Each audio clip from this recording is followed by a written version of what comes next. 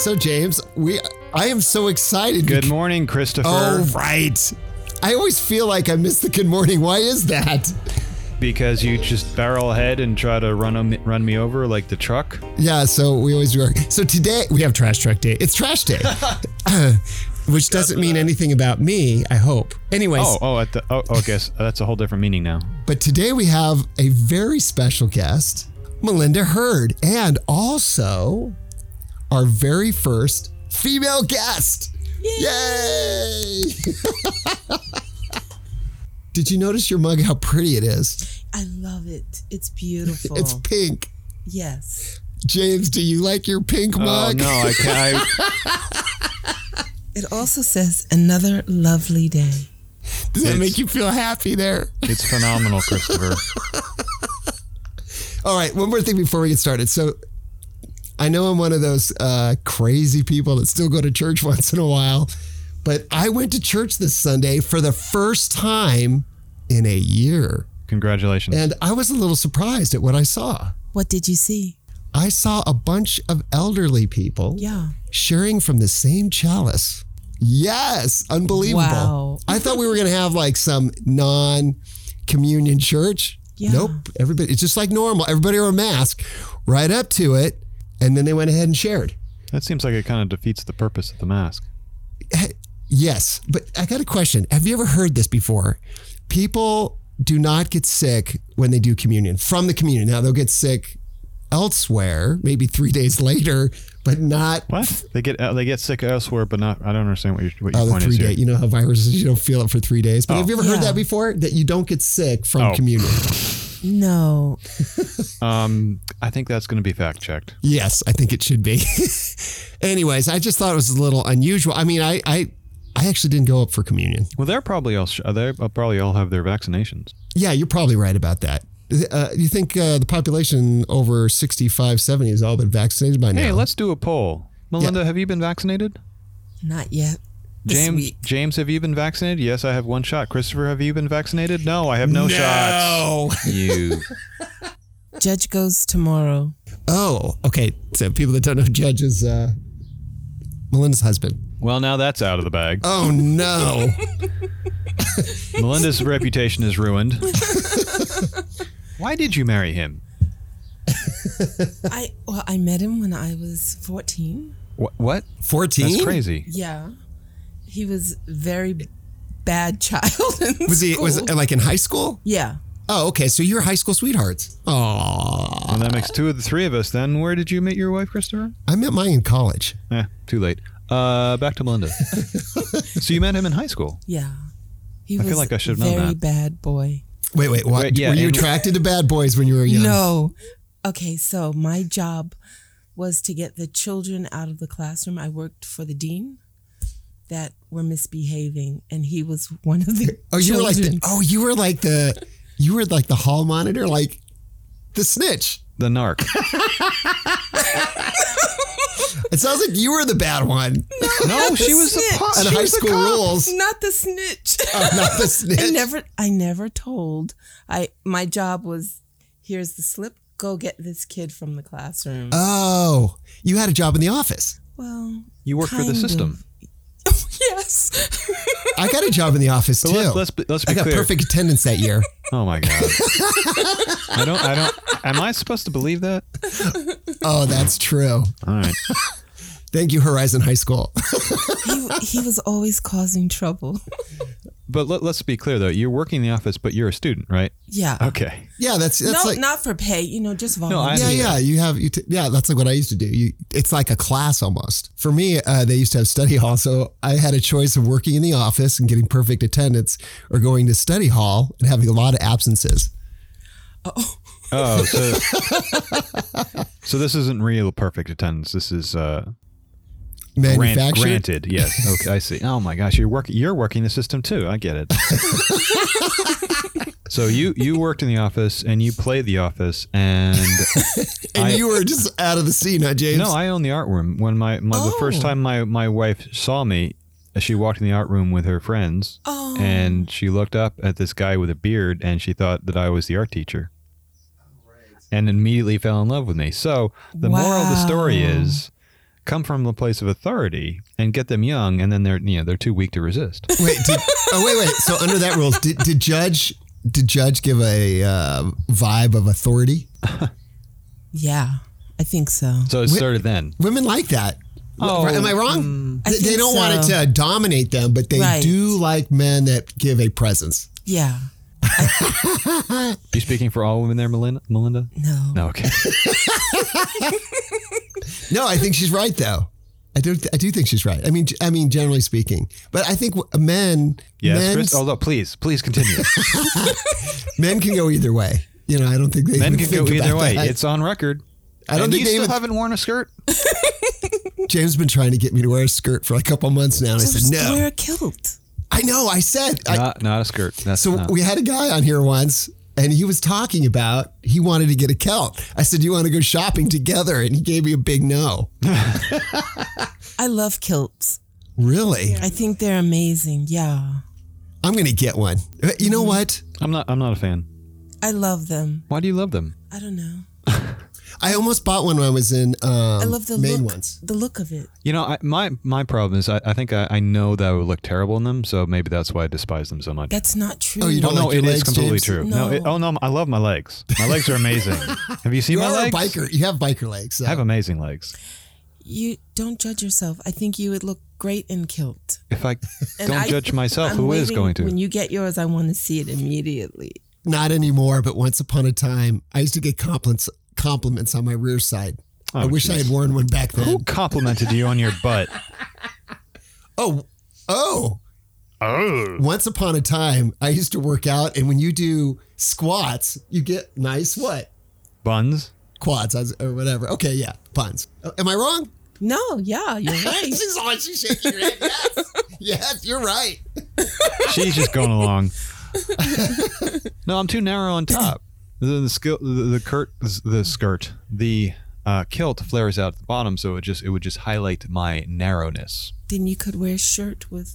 Right. That doesn't help. With fluffy. I would need like an extra foot of width on top to counteract it. I'm not Liam Neeson. Okay, Liam Neeson can pull that stuff off, but I can't. If you have a fluffy top, is it called a blouse anymore? Do men wear blouses? What's it called when you have the fluffy top? If it's blousey, like the poet shirt. It's a blouse. Well, I have actually one. It's a black one. I bought it years ago at the Renaissance Fair. Oh. And it's got the poofy arms. I rather like to wear it.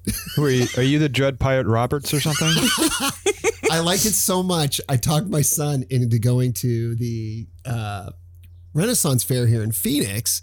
By the way, it's not a Renaissance Fair. They call it a Renaissance Fair. They should call it a Fantasyland Fair. They should. I've been there. Yeah, it's not. It's not Renaissance. But if you're into fantasy, it's a great place to go. Anyways, and I bought him a shirt too. Though I've only seen him wear it a couple times. He must not appreciate it like I do. Yeah. No, let's talk about that. So you didn't like the fair, or you did like the fair? No, what, the Renaissance Fair? Yeah. No. I thought it was just okay. Well, the food. Yeah, go ahead. The food didn't match the time. No. They had hot dogs. Yes. Burgers. No, I don't want that at Renaissance Where's the Fair. turkey leg that was around during the Renaissance? Hang on a second. Wait, which Renaissance Fair are you talking about? The one here. Yeah, the one that's out on. Was it? It's almost down in Tempe, almost, right? Yeah. Yeah. They didn't have the turkey east. legs? Yes. When did you guys go? Probably 2012, 2013. Yeah. Yeah, I probably went around. They used to have the 5 years turkey legs, the massive turkey legs. No, but they had other things. It just was not fitting. It was a normal concession. It was like a carnival almost.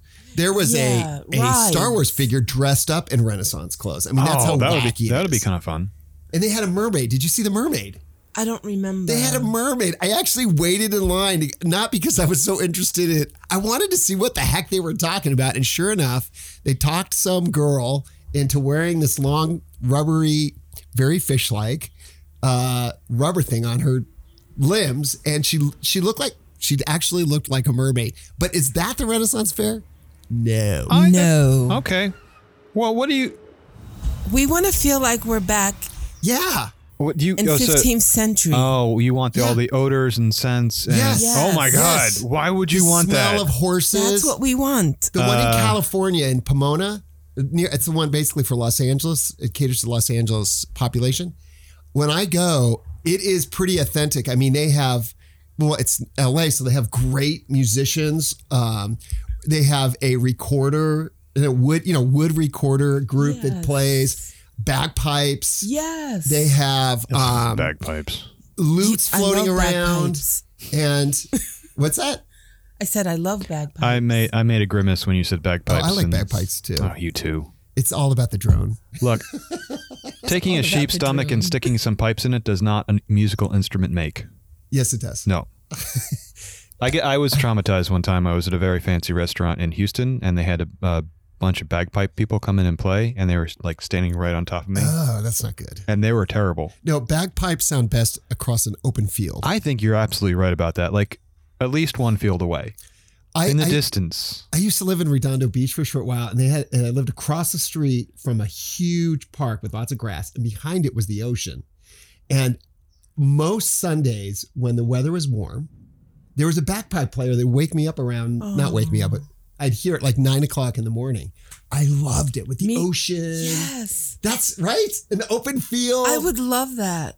I really did. Okay, I could be down with that. But it's interesting. These indigenous sounds. A lot of different places have indigenous sounds, and the bagpipe I think is one of them, right? Yes. And then you have Indian. There are all these didgeridoo.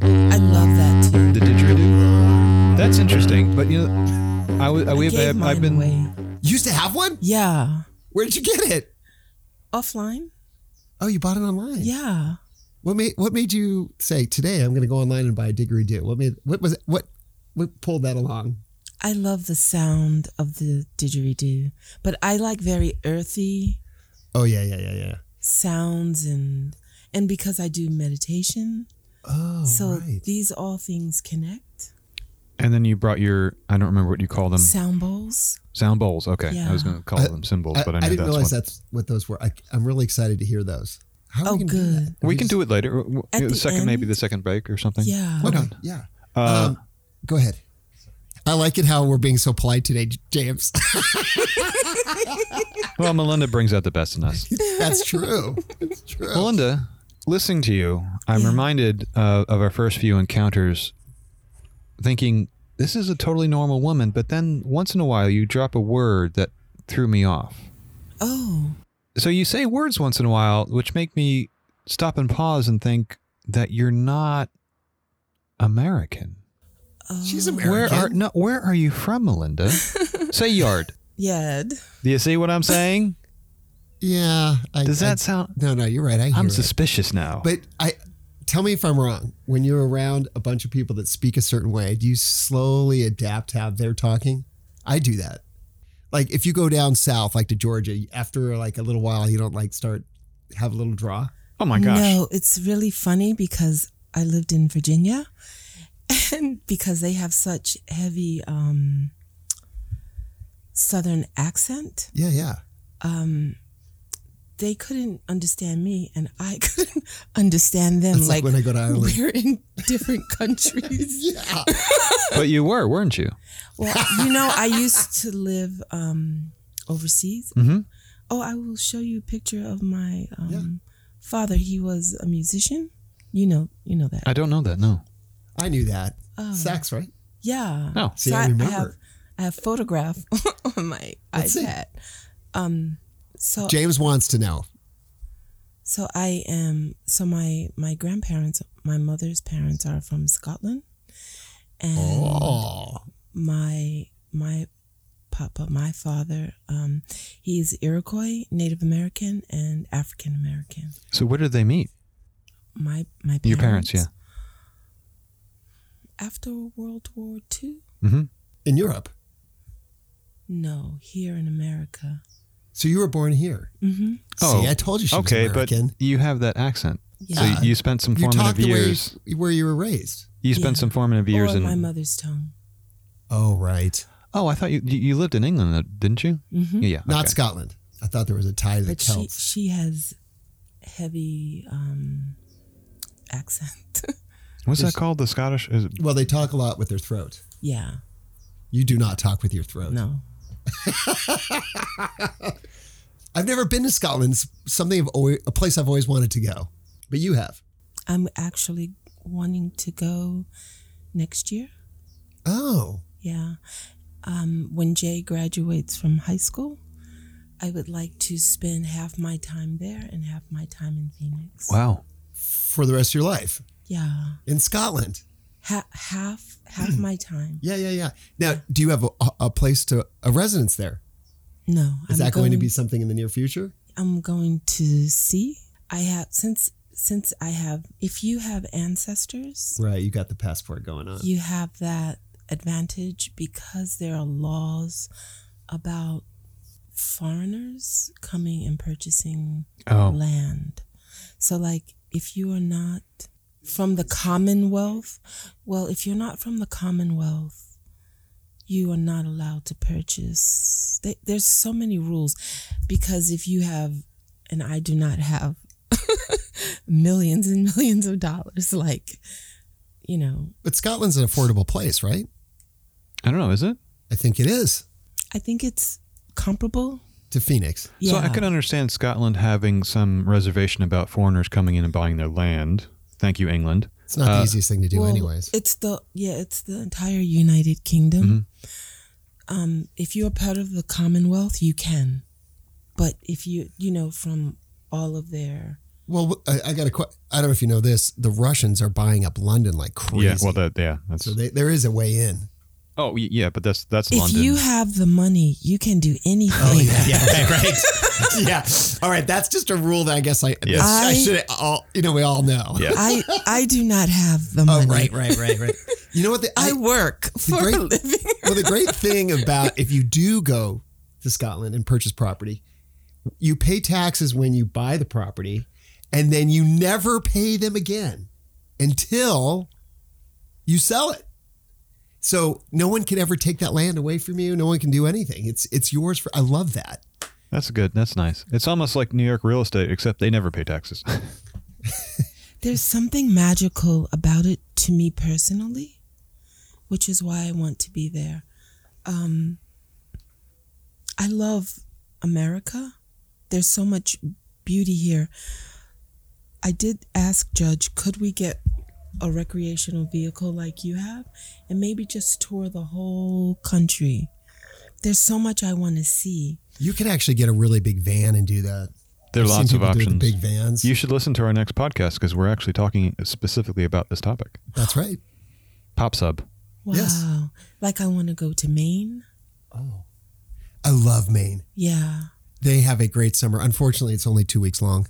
I know. I'm a little hesitant on Maine because the mosquitoes there are murderous. That's a problem. Oh, I mean, I remember notice. when we were leaving Maine. Well, I think I'm more susceptible than most, so this may be just a warning for other people who are more susceptible. You should shower like me. less. That doesn't work. I think that makes it worse. Anyway, but yeah, I'll shower less. No, on our way out, we were driving away, and I had a mosquito who was desperately trying to break my car window to get to me. Oh, and they're big. He would not too. let go. No. He just was bam. I was They're like, we're getting out of here. I never drove so fast in my life. You're right. I forgot about that. There are mosquitoes back east that will try to go right through that screen.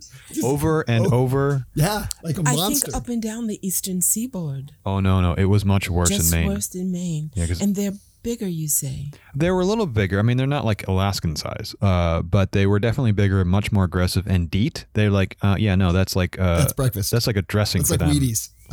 Wow.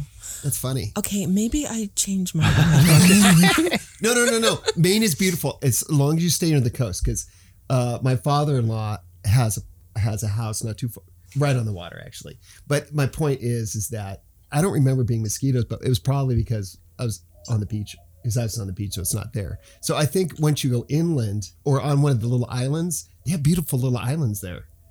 Yeah. Anyways, as I said, I'm more susceptible than most. They really do find me. I must be very sweet or something. But have you ever heard that they're attracted to people that wear blue and eat bananas?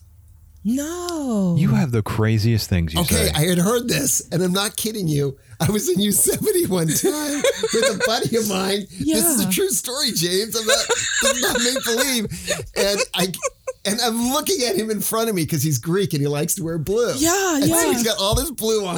We had eaten bananas that day, and we were all pointing and laughing at him because he looked like Despot. What's it, Pin Pen? With all the dust, but there were just millions of mosquitoes all around him, and we were all like laughing and pointing. That's funny. So I think it's the story. I don't know about you, but I think I need a little break right now because I need a little break from Christopher just for a moment. Life getting you down? Is your head always drooping towards the floor? And then seeing your horrible floor just makes you feel that much worse? What to do? Don't change you. That's too much work. Change your floor instead. Go Rageous Flooring is happy, sunny, exciting, rejuvenating flooring. They make flooring fun again. Woohoo! Go Rageous Flooring.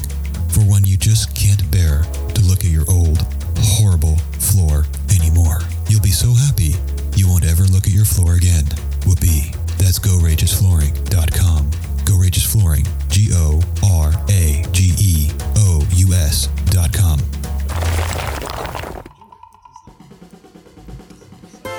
So, all right.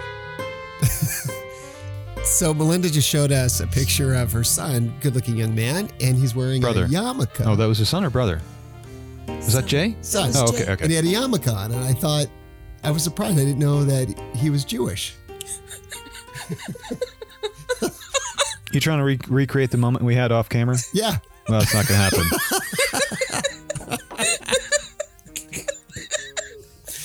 Anyways, I was really funny, and I said, "Oh, sometimes I come out Jewish, but it doesn't make any sense out of context." Do you want me to leave that in, James? Hey, man, you're the editor. All right, so I can't control what you do. Melinda, you've been showing these great pictures of your family. So you come from a long line of musicians. Yeah. And you were saying your dad was a sax player, and tell us a little bit about him. Well, he was born in 1919. A little while ago. And so he, his papa passed away early. And so he was raised by his mother, Iroquois, Native American. And she died and he joined the service. That's kind of the American tradition, right? If all else fails, join the military. Yeah. Yeah. So my uncle and my papa, that's what they did. And they learned how to be musicians in the military or beforehand? Oh, before. They already knew. Yeah. Let me see if I can Google. Can I ask a question about American Indian music? Yes. The only thing I'm familiar with is the flute, the Native American flute. Is that common amongst all tribes, or is that just that's like a continental instrument? And now can I interject a little bit? Oh, sorry, Melinda. We can't hear your nodding. Oh yes. I'm sorry. Okay. So sorry. Oh, thank God, Christopher's finally gone. Now we can really talk. Yeah. So that, as I was trying to say, what's that? This is Uncle. Mm-hmm. Oh, here we go. All right. So, sorry. Coincidentally, James, I have a Native American flute. I know. Oh, of course you do. We had him on as a guest. Right. I was here for that. So he was. We had a guest a little while ago, Amrjad, an old friend of mine, and he started making American flutes. So he did me the favor, but he thought I was doing him a favor. And when I went out of town for a week, he stayed here, and he took my old flute, and he bore a hole in the top of it, and filled it with turquoise. Oh. Wow. Is that cool or what? That's it's a little diamond shape. Lovely. Yeah, and it was one. I think this was his third flute he ever made. Now he makes tons of them, like hundreds of them. Can I just hear you play a little? Oh, I don't want to play it. Just a couple of notes. I'm never going to do this again. All right, I will play. Thank you. I'm so not embarrassed.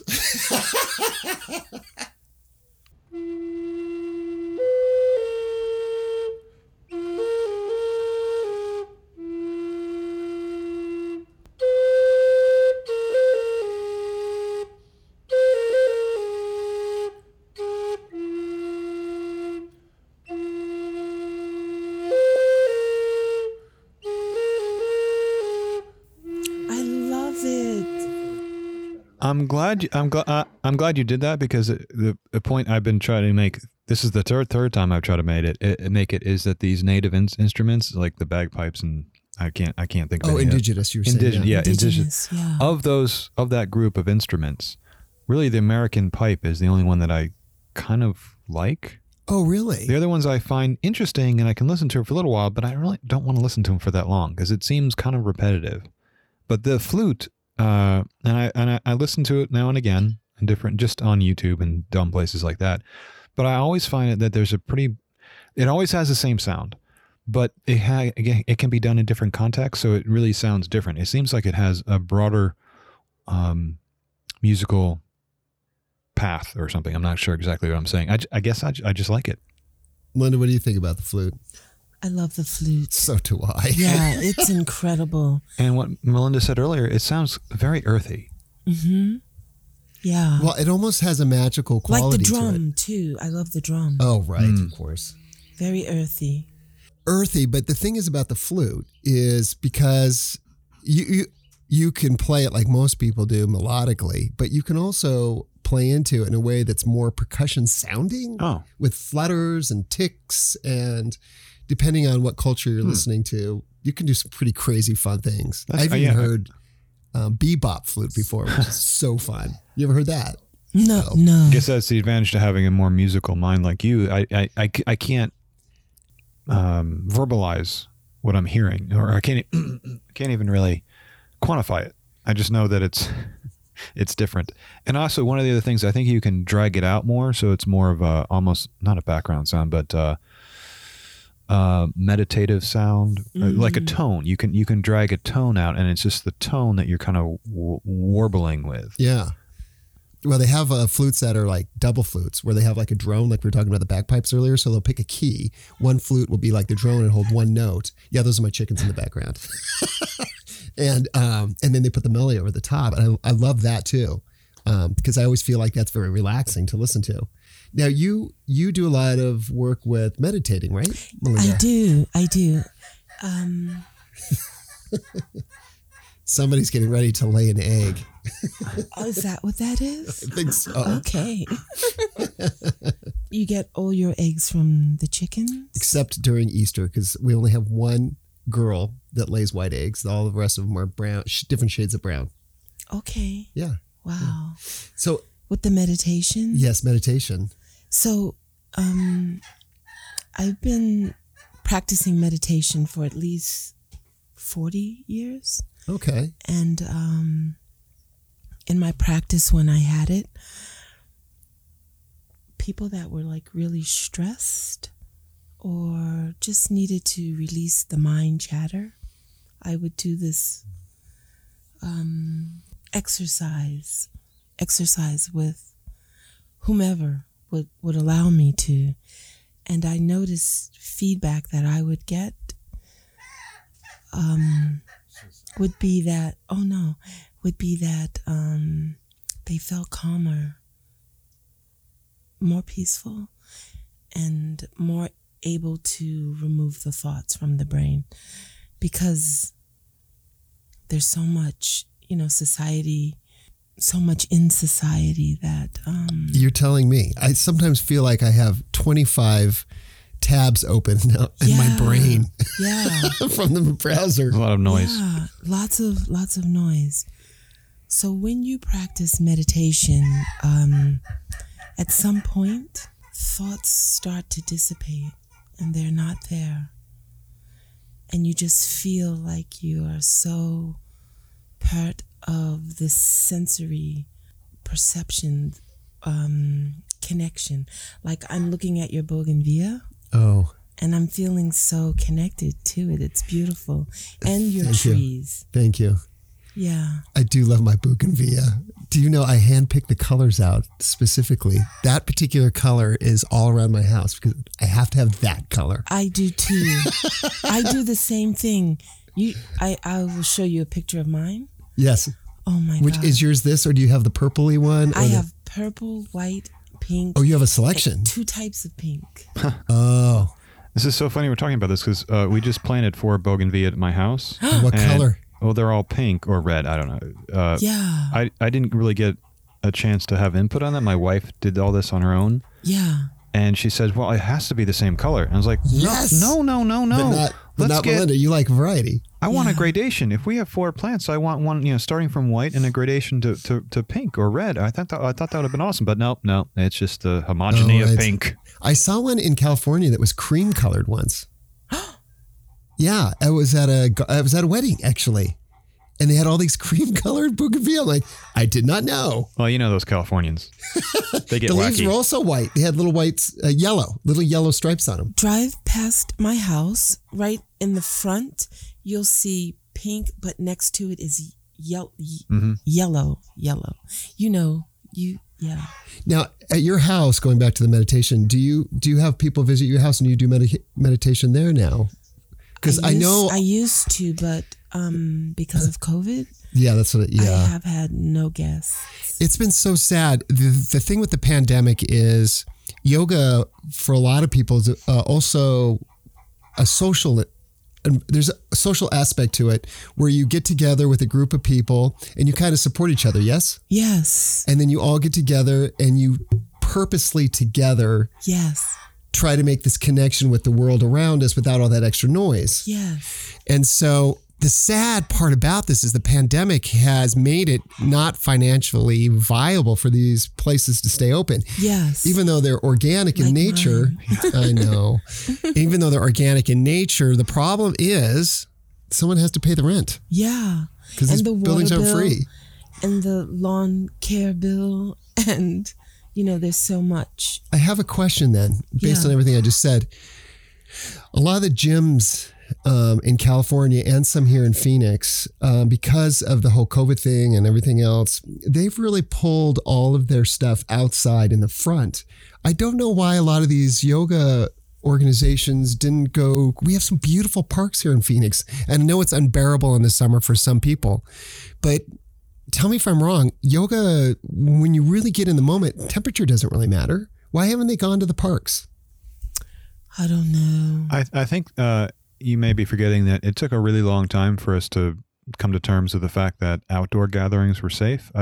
For the longest time, people thought any kind of congregation, inside or outside, would spread the disease. But And really, it's only been in the past month that the science has caught up with this, and people are now saying, the CDC is now saying it's okay to congregate outside as long as you're not too close to people without masks. Yeah, but and it's kind of funny. The gyms have been doing it for 6 months though. They're doing in California, every parking lot that used to have a gym in the building, the gym's unused, but the parking lot's packed with people doing exercises, workout bicycles. Okay, but California wasn't the model. They had a pretty bad spike in infections last year. Fair enough. But what about Phoenix? Same thing? Oh, yeah. I just actually saw the statistics yesterday. Per million infections, we're one of the worst. Arizona, California, and New York on like the top, 3.3. As far as getting the disease. Yeah. But not as far as people passing away. I don't know. I think that was just a contraction. I don't think that was mortality. But tell me if you've heard this. There's only one confirmed case in the whole world where somebody caught it outside. I think that's probably not true. Man, where are you? Where are you getting your stuff from? I read these. Now that one I got from the internet. I think you should. That came from the internet, so that's okay. No. Just the opposite. I'm saying is that I read stuff from books or actually, reputable websites. This one I actually just had read somewhere randomly online. So I don't know. I thought it was not true, but I thought I'd throw it out there just the same. Getting back on track. So your business was hurt. Yes. Do you think you will be able to get back on soon? Perhaps not, because I am at the age that I am. I don't know. You're ready to go to Scotland. Yeah, I'm ready to retire. And well, let's talk about your career path, because I probably don't have a good grasp on it, but I do know you have a lot of different threads going on. You have nonprofits, you have teaching, you have meditation. So let's walk through Melinda's career path. Can we talk through your nonprofit? Because you have a great one. Oh, yeah. With the high school students and whatnot. The nonprofit is still open. I didn't close it. And I'm still connected into the Phoenix school system, which I wanted to talk about the meditation with the school system. Oh. Just when I was getting the schools online with, that's why I brought the bowls, because this is something I would do with the children. The suicidal children, the ones that were in crisis. That's a big problem right now in the United States, yes? Yes. So I have the tool bag that you know about that has contents in it, tools for teens to help them take their mind off of, I guess, whatever they're going through.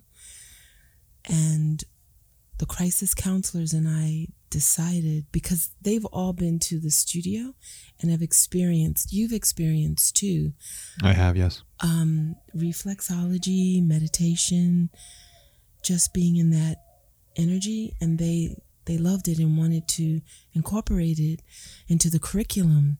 So we just started the January of 2020 with the bowls and the meditation. And then so how does that work? You go to visit the schools, and is it an after school program or before school, or nowadays school's so short, maybe?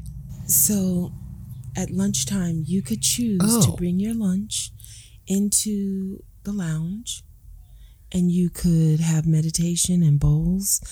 Every school operates different, so it just depends on the administrative staff and what they want and how they want to manage it.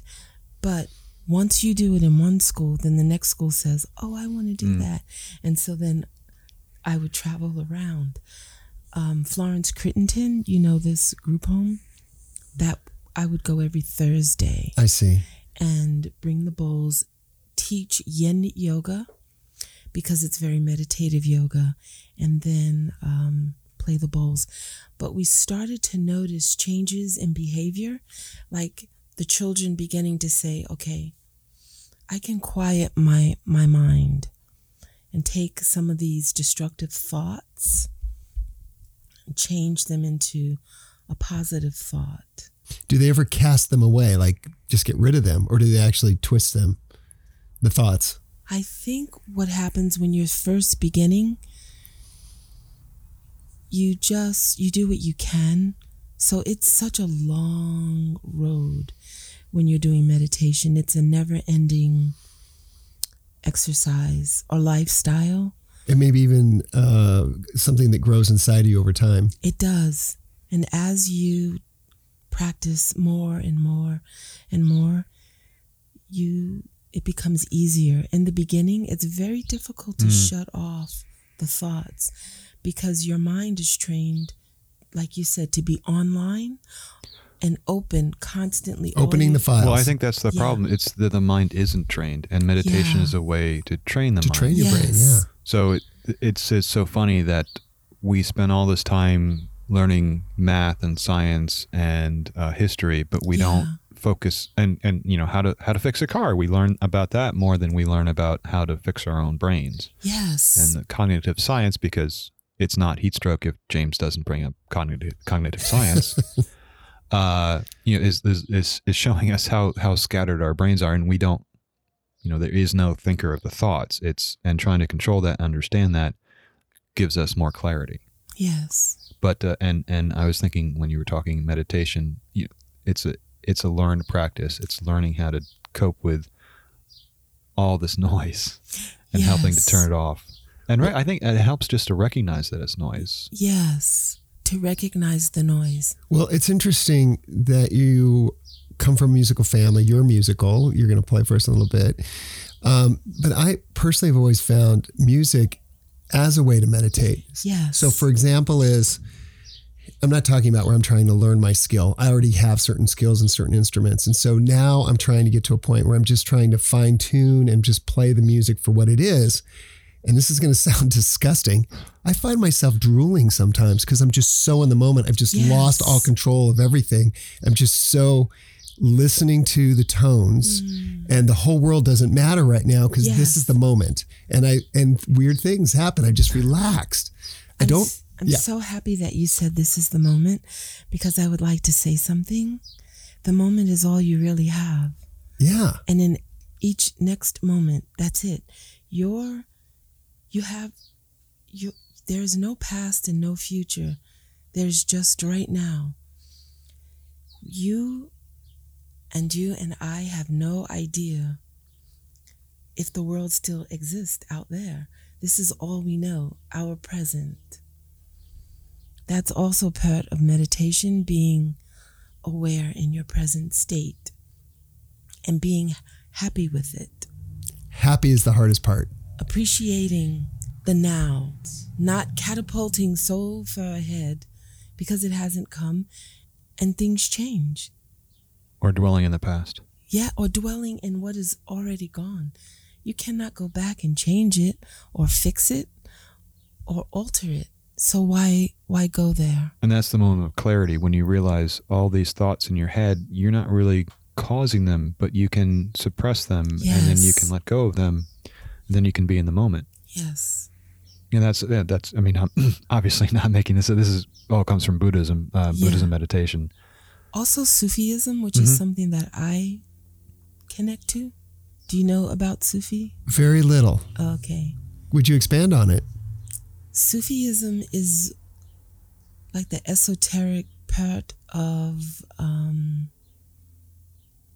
I guess, Islamic belief system, sort of, but not completely. It's Persian, yes? Yes. Okay. So it is where you want to connect into that which is beyond you so that you can have a higher understanding of your single purpose for even being born. It is also where you want to extrapolate love from yourself out into the world. The cosmos, almost. Yeah. The thing is, when you're meditating, Yeah. and you're trying to radiate, I call them like good vibes, just to break it down to the way I was raised. That's a good term. Yeah, just good vibe, trying to put out the good vibes. We go through our life, and I think I try my best to do like good deeds and stuff, and try to create that good vibe. But that's not the same when you sit there and you're in a state where you're just relaxed and you're just trying to put out good energy. Yeah. I feel like when you're done with that exercise or that time, that moment that you spent, I feel like if you're like in a room, that whole room feels good. Yes. It's almost transcendent. Yes. Yes. Yeah. It's almost like, and I don't know if you are big into believing about spirits, but I feel like you're almost creating a spirit just by thinking about the energy. It's almost like you're connected to, and it's so weird because if you say you meditate in a specific area, so for example, when I was a kid, I used to go up to Sedona a lot and spend some time up there by myself. And there's like a little area there, and I've been there so many times. Now, if I go there, I feel it before I even get there. Oh, is that weird? I love that. That's connection. Yeah. Yes. Anyways, so it's so cool that you're pulling that in with our teens, because right now I feel like the teens in the United States, maybe worldwide, but they're lost. They want to be connected. They feel connected because they have this machine in front of them with a flat screen. But in actuality, they're angry. Yeah. And when you talk to them, sad too. Oh, okay. Yeah. There's a feeling within them of hopelessness sometimes. Yeah, like there's nothing they can do about it. The world they live in, it's just out of their control. Because they're so disconnected. Yes. I almost feel like they've come out of war. I know. Am I wrong? If I feel like the result we're going to get from our youth will be the same results as the youth that came out of like World War II. I don't know. They're going to be that. I think it's worse in some ways because they don't have any experience. It's a lack of. It's like a blank slate that didn't get filled in, and there's just. I think it's harder to find a path.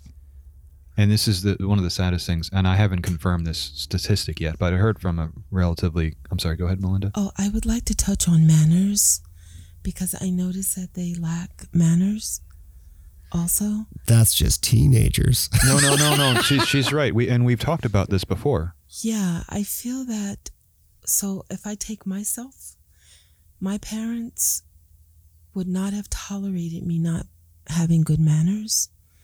Same here. But I don't notice the youth having that same philosophy cast upon them. They say what they want, and there are no boundaries sometimes. Like sometimes or all the time. Well, they're very insulated, and they don't understand. Well, I don't think most people understand that manners is the lubricant of society. And, Yes. Absolutely. And we've talked a little bit about this before. Manners allow you to communicate with other people that you don't know, that have different customs, that don't think the way you do. It's a mechanism for communicating with other people.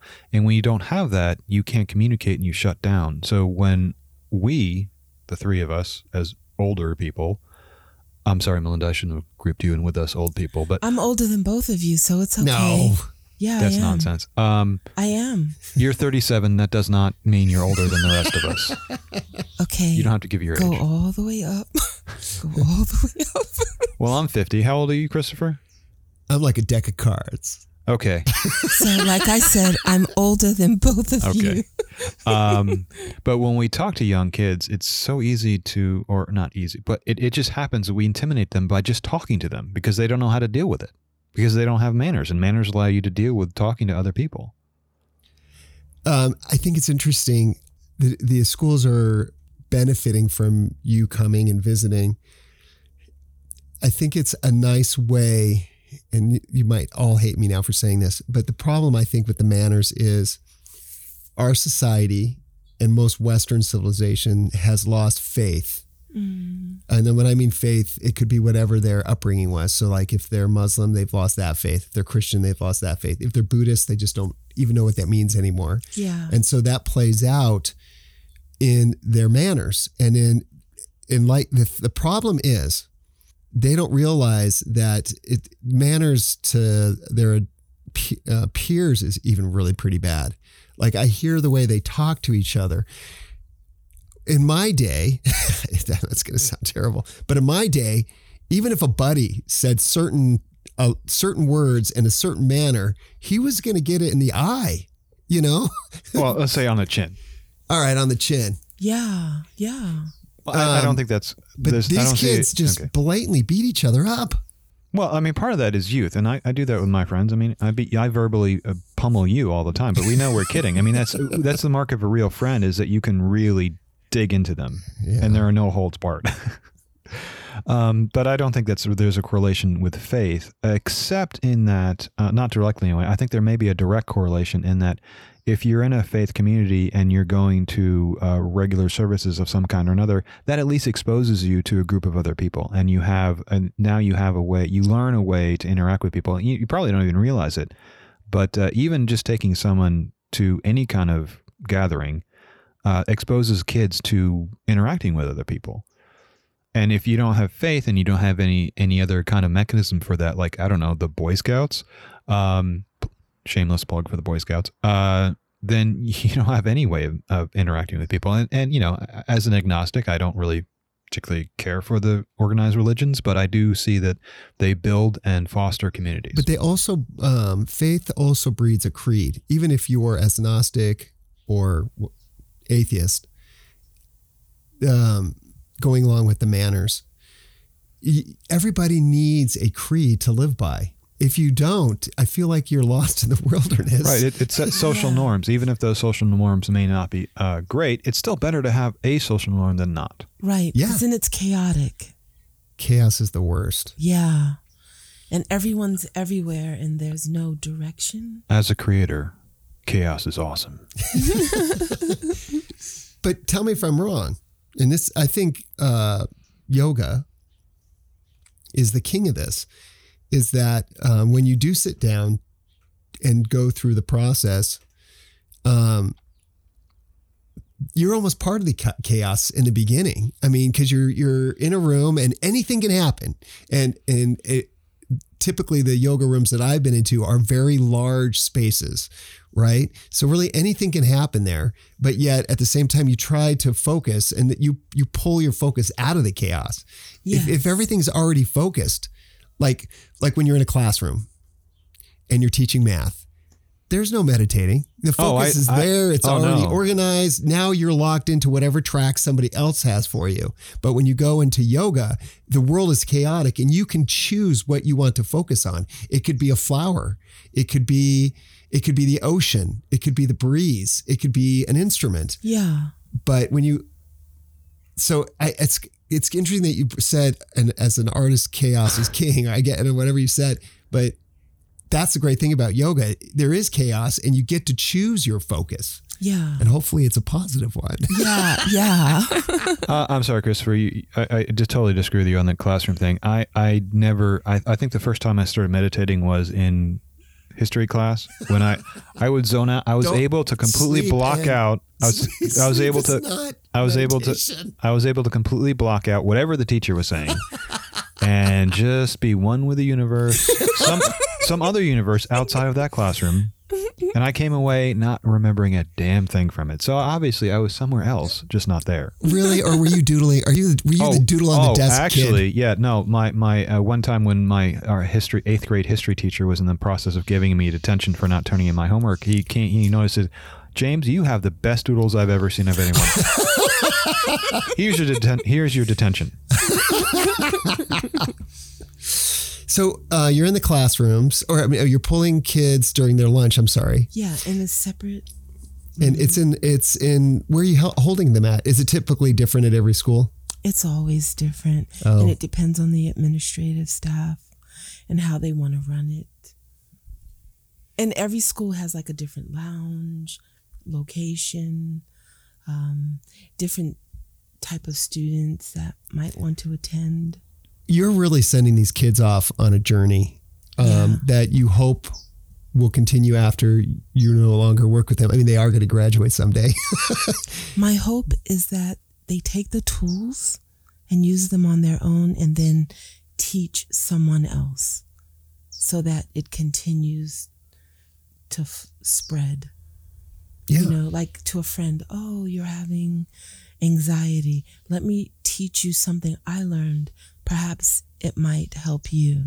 Hey, let's take another break and we'll come back with Melinda on her Do you bowls. want to do the bowls? Yeah. Yes. All right, great. Oh, I'm so excited. I am too. You've been in your house so long, you don't even remember what the sun looked like. But you ain't ready to leave those four walls. But you're sure tired of looking at that dim floor. It's ugly. And you want something a little more interesting. Well, you should check out Go Rageous when you want an outrageous floor. We got all kinds of fun patterns like flying monkeys and some of my favorite paisleys and bubblegum balls. We got pizza floor, pepperoni if you like it. If you're still learning how to read, we got alphabet floor. And that ain't spilt soup. We got covered wagons with horses. We got grapefruit and green grass, fire trucks and fireflies. We got chickens for your kitchen. Heck, we got a floor to look like you're floating in outer space, staring at a big old Saturn and even possibly Uranus. Keep your mind clean and come on down to Go Rageous for some Go Outrageous flooring. Woo-hoo! That's GORAGEOUS.com. See you soon.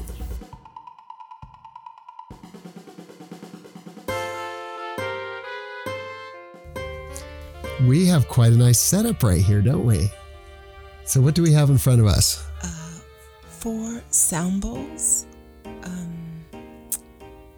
And do you want the key? I brought C, E, A, and G.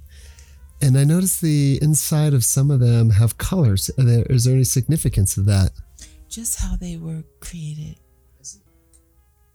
And so these are glass, and they resonate remarkably well. And they're crystal. Sorry. I'm sorry. I had the pleasure to have a small session with Melinda a couple of years ago. Nice. Where she meditated me. And I don't want to get too deep into it, but if you've been listening to her voice, I think by now you've gotten the sense that she's a very calm person. And that session was like being transformed into her voice.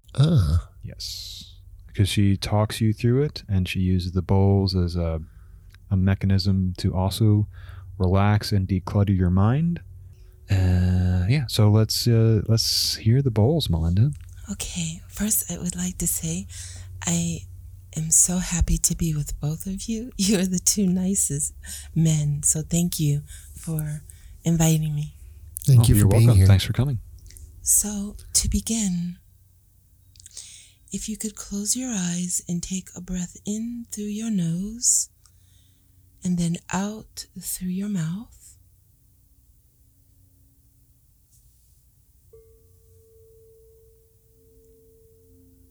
And then another breath in through your nose and out through your mouth.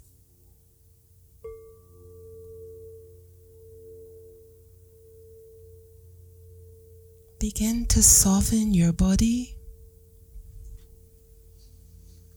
Just feel behind your eyes softening.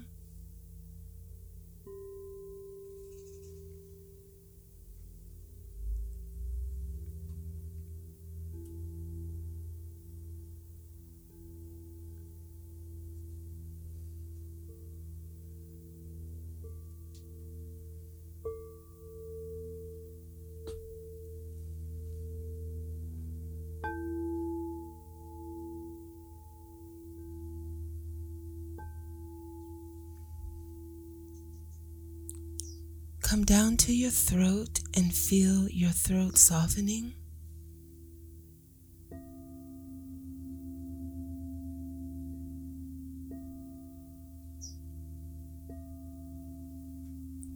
And now the top of your shoulders, begin to soften your shoulders.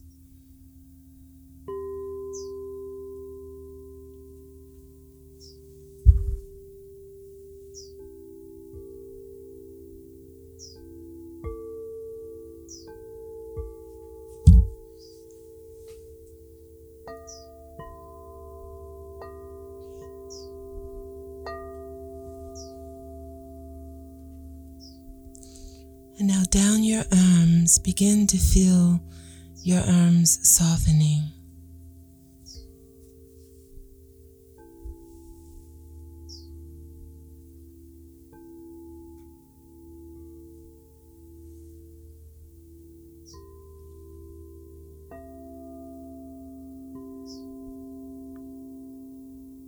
Go all the way down to your waist and soften.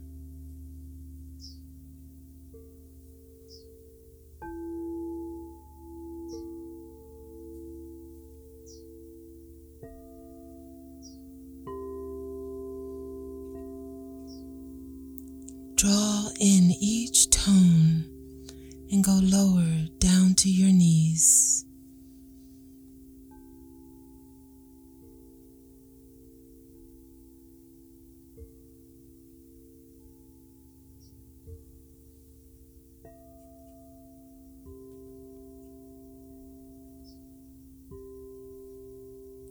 Go lower down to your ankles.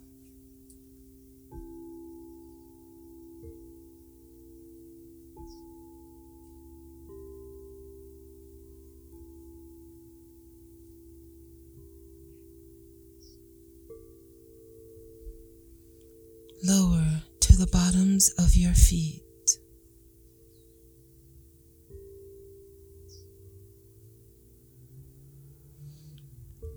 Using your imagination, visualize that I am rubbing in the center of your foot, the right foot.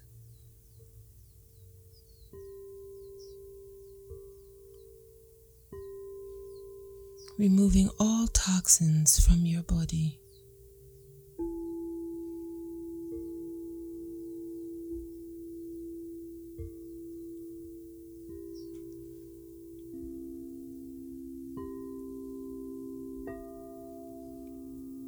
Allow yourself to remove thoughts if you are able to. It's okay if you cannot.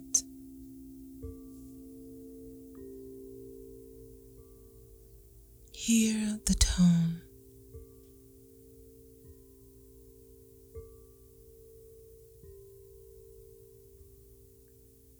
Going back to the top of your head.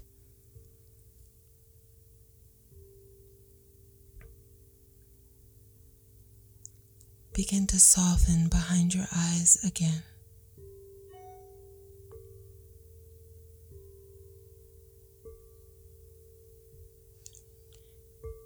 Feel the gentle breeze on your face.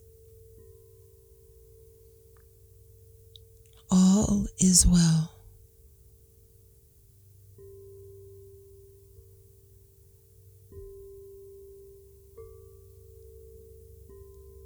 Visualize all always being well with you and your family.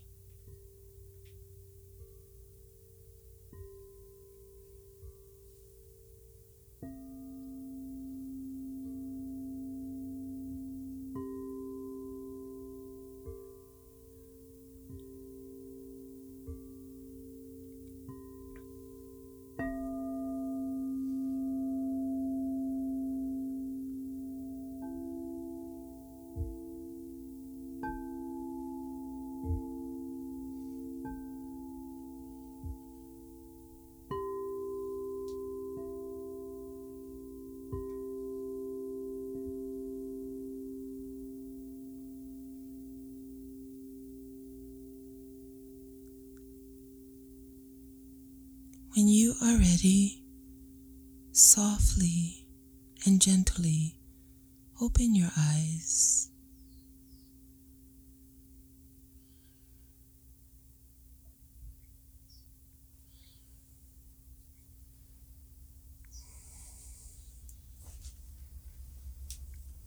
How was it? Was it good?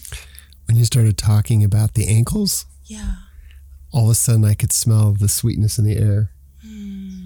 And it didn't sound like the orange. It did not smell like the orange blossoms, but something sweet was in the air. I all of a sudden noticed for no reason. I don't know which one of the bowls you had rung, but all of a sudden I could really smell the sweetness in the air. Yeah. Yeah, when you let go of your thoughts, you're able to take sensory information a little bit more clearly, I think. Yeah. Yeah. You know, I think when you're not thinking about what your next thought should be, you can hear and smell and feel. Yeah. Connecting to the breath is so important because it is a way you're so focused on breathing that thoughts don't have time to pop in. Not completely. That's the focus. Thank you for allowing me to do that. Thank you for having us with you today. Yeah. Do we want to stop there? I'm trying to be more sarcastic, but I'm feeling it a little bit difficult without all the noise, because my sarcasm comes from the noise and finding parts of the different noise that are funny. But you've drained that from me, Melinda, so I'm not sure what to do now. Oh, I'm so happy. I'm just so glad you came. Well, let's just end there today. All right. Thank you for coming, Melinda. Thank you for the coffee, Christopher. I couldn't think of two nicer gentlemen to be with, so thank you. I think you're being too nice. No, it's true. Oh, thank you. All right. We'll see you all next week.